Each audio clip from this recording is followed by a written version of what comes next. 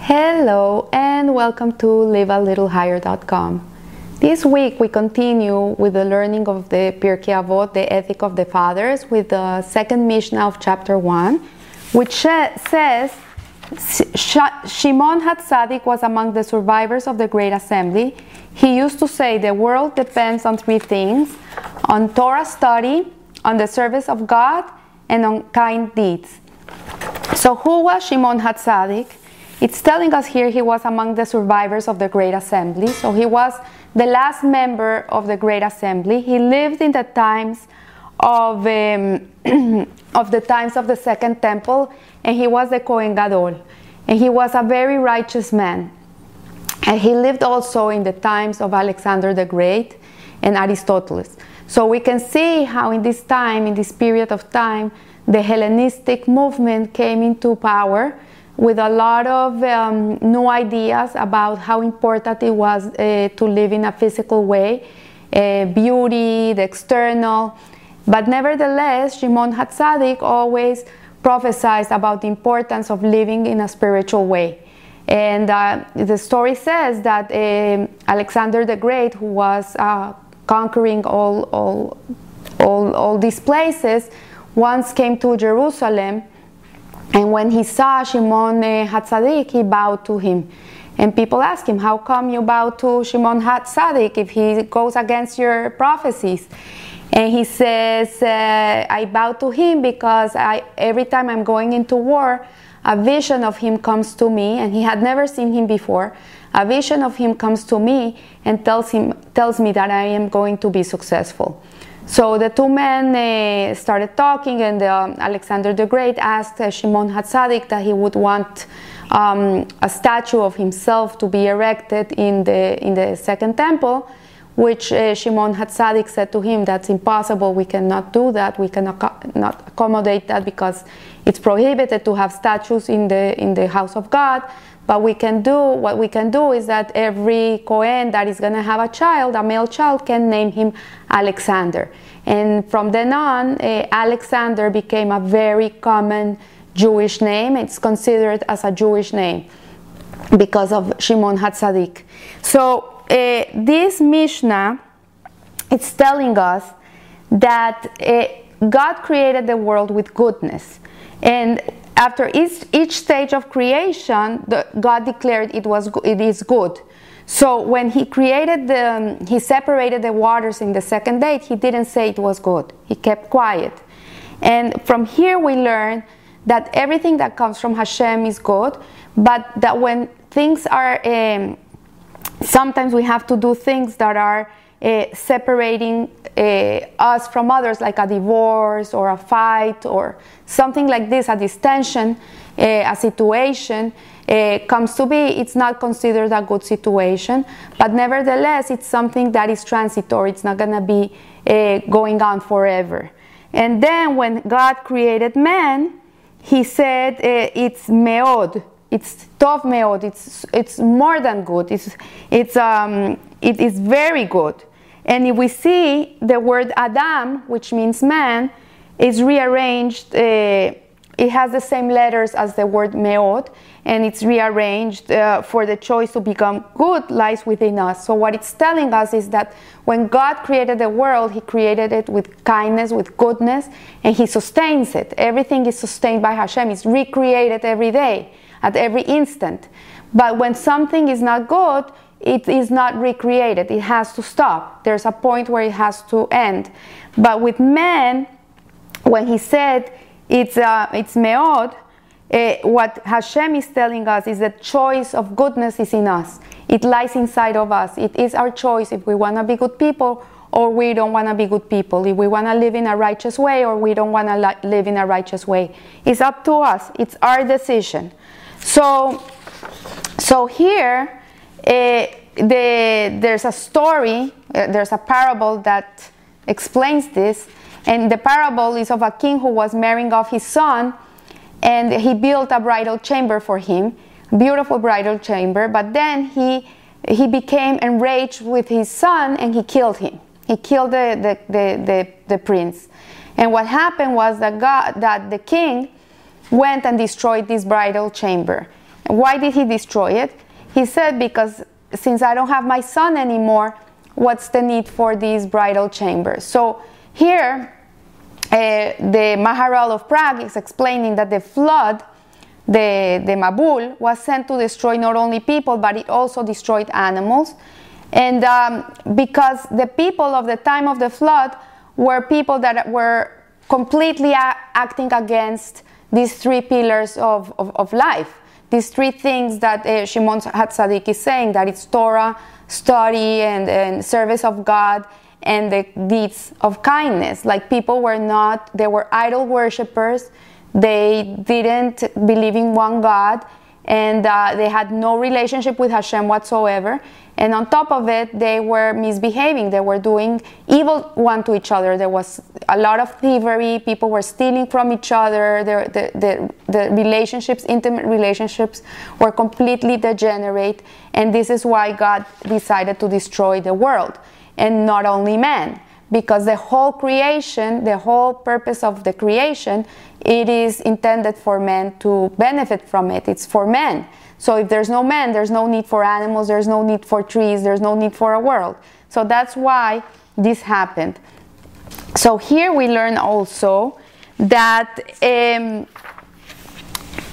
that according to Rabbi Twersky, Abraham Twersky, in his commentary of this Mishnah, he says that humanity is addicted to gratifying impulses, his desires. Like, we are seeking gratification, instant gratification all day. People are always looking for things that will make them happy. And they run away from anything that is uncomfortable or causes them pain. So we are, by design, the way that we're designed, is not something that is our choice. This is our design, is that we are self-seeking gratification, and we are always turning away from pain. And he says here that the goal in life has become the pursuit of pleasure, with the resultant craving for pleasure being strangely similar to that of a drug addict. So we're addicted to looking for pleasure. And a life of physical indulgence is indeed transient. It's something that is not going to last forever. Like, if you have a very good piece of meat yesterday in a restaurant and you had the most delicious meal, yeah, it was a pleasure you had at the moment, but today you're not thinking about it. It just went by. But if a person does a kind deed, he goes and he does some hesed, every time he remembers this kind deed he did, he's gonna relive the feeling of gratification, of true gratification of the soul for having done this deed. So the Maggid of Vilna has a unique interpretation to the statement of Solomon in Ecclesiastes. He says, nothing of nothingness, all is nothing. The nothing, however, is one places the number one before this. Even a whole string of zeros amount to nothing. Like, if you have a whole line of zeros, it's nothing. So nothing amounts to nothing.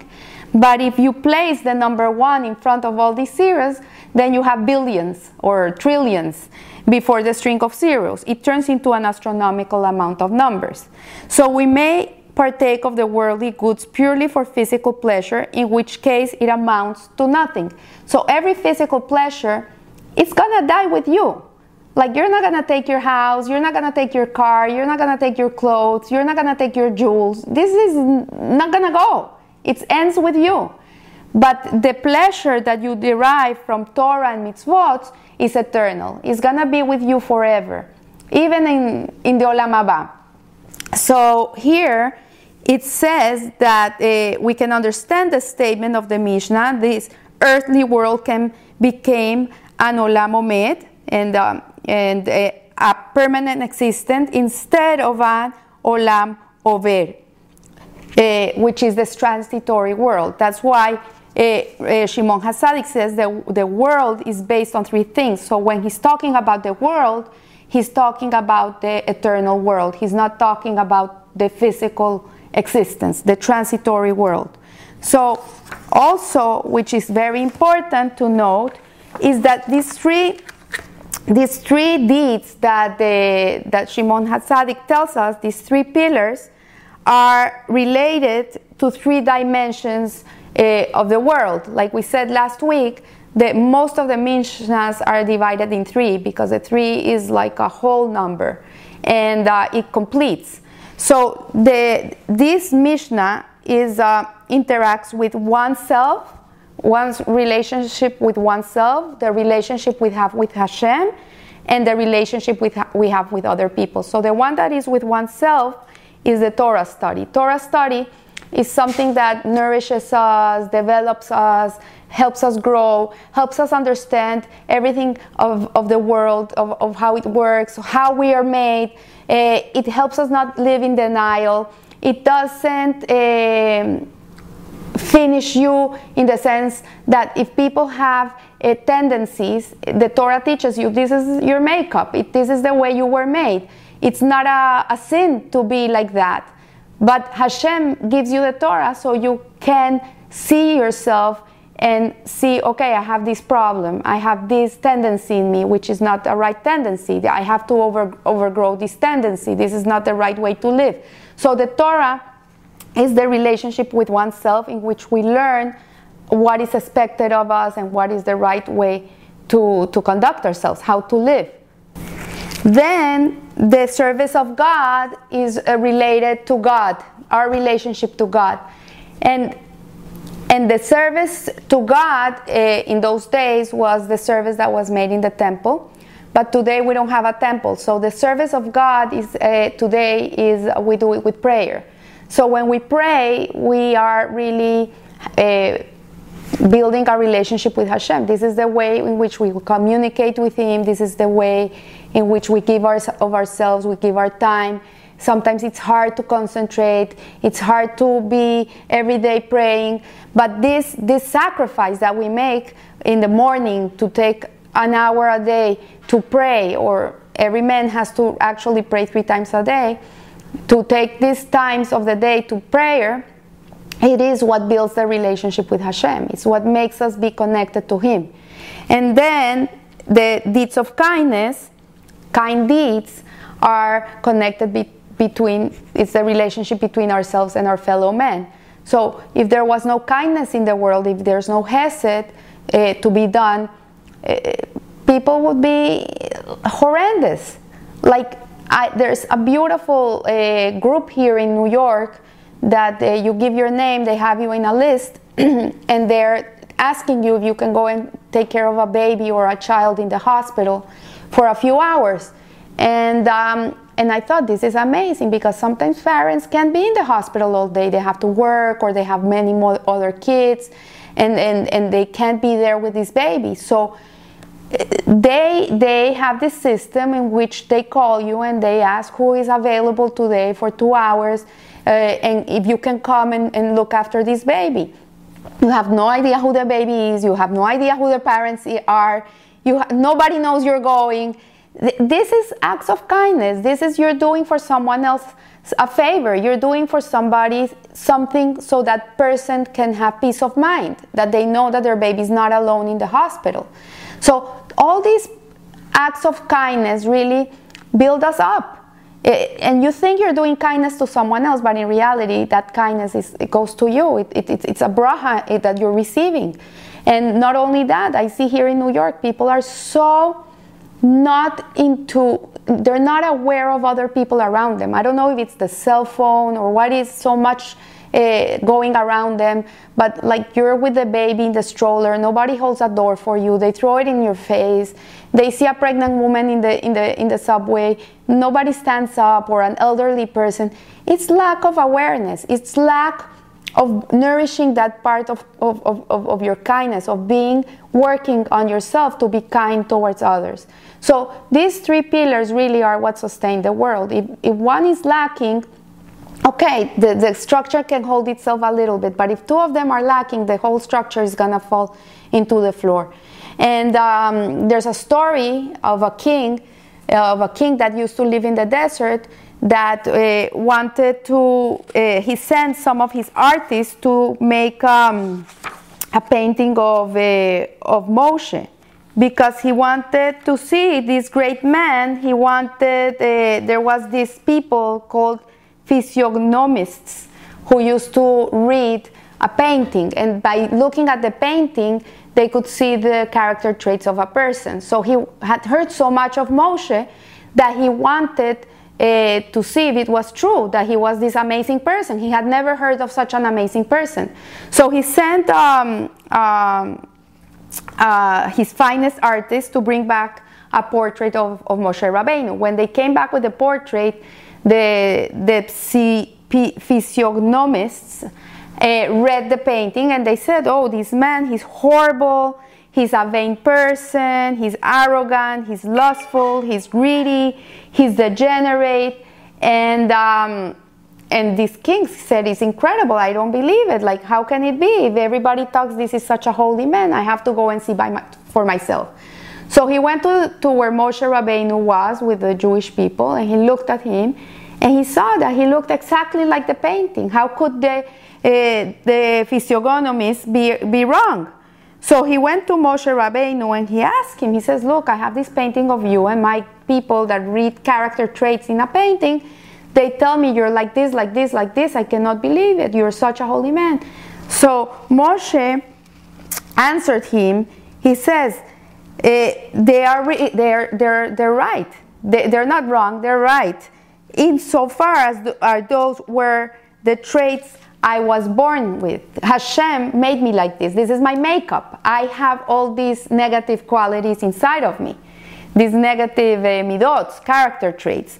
They're true. But, however, I have struggled all my life very hard to overcome them and to be able to transform my character into what I am today.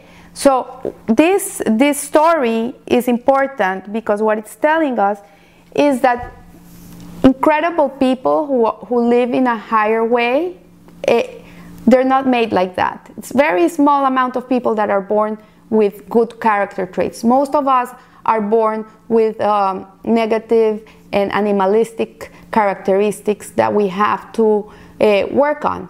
And if it's not for the Torah and our sages and the teachings of Hashem, of His wisdom in the Torah, we would never be able to overcome them, and we would never be able to live a little higher. We would not be able to live outside of that. We would be just animals, living animalistic in an animalistic and instinctive way. But human beings have the capacity for goodness, and we have the capacity to overcome all these things with the help of God, with prayer and with Torah, and in this way we can live full of acts of love and kindness in our lives. And this is, if you live in that way, this is what you bring to yourself.